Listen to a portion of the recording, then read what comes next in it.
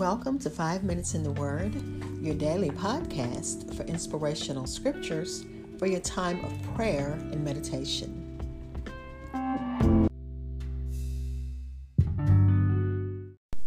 We'll be looking at Psalm number 31, verses 6 through 13. We're going to start with prayer.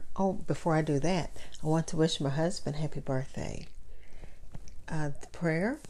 God, I know that you are in control. As we watch watch and listen to the news, God, please comfort our hearts and calm the unrest. We pray for the Floyd family. We pray that you give the president wisdom to make godly decisions. God, we speak peace and healing to this painful situation. We speak healing for those that's affected by COVID. We speak healing to our economy. We speak healing where there's a need. Thank you for the assurance that we are loved, we are blessed, and we're highly favored. In Jesus' name, amen.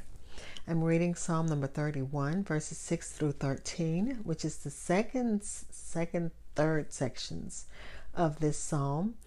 And it reads, I hate those who cling to worthless idols. As for me, I trust in the Lord. I will be glad and rejoice in your love, for you saw my affliction and knew the anguish of my soul. You have not given me into the hands of the enemy, but you have set my feet in a spacious place. Be merciful to me, Lord, for I am in distress. My eyes grow weak with sorrow, my soul and body with grief. My life is consumed by anguish, and my years by groaning. My strength fails because of my affliction, and my bones grow weak.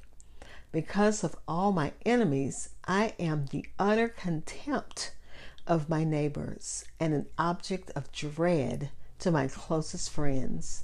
To those who see me on the street, they flee from me. Those who see me on the street flee from me. I am forgotten as though I were dead.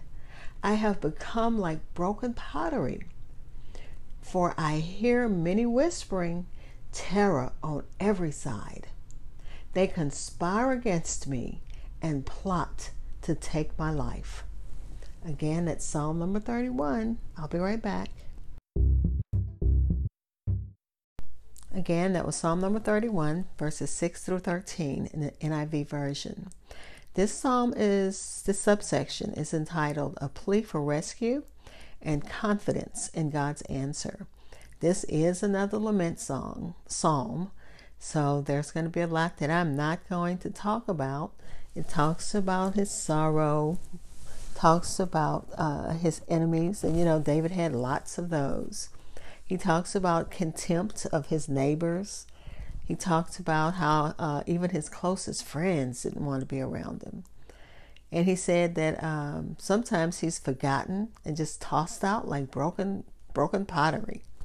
But we're going to skip all of that. I'm going to let you read that for yourself and let you decide how to decipher it and put it in how God speaks to you in your spirit about that.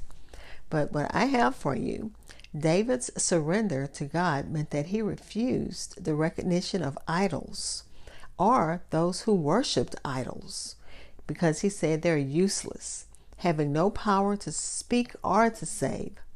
The scripture says that idols have eyes but can't see.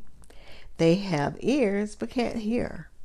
In contrast, our God can see, he can hear, he knows everything. He's omniscient. He's omnipotent, and we thank God for that. David then says, but he trusts in God, and he says that trust makes him glad because he can rejoice in hope in God's love. That should be the resolve of every Christian. We should be glad and rejoice because God has seen our afflictions. Afflictions just mean pain and suffering, and he knows my anguish. Anguish means heartache, heartbreak, unhappiness. Can an idol do that? Does an idol know that? No, it doesn't, because it's shaped with man's hands. We serve a God who created us, not us creating a God. Thank you, God, for that. David thanked God for not giving him over to the hands of his enemies. We know that Saul hated him, but Israel was also surrounded by countries around it that hated them, enemy countries. And even today, Israel have countries around them that hate them. But God protected them then. He protects them now. God protects and loves Israel. And during David's reign, God definitely protected Israel and David from all of his enemies. This is going to take a brighter turn, so just stay tuned tomorrow to hear the rest of the story. Be blessed.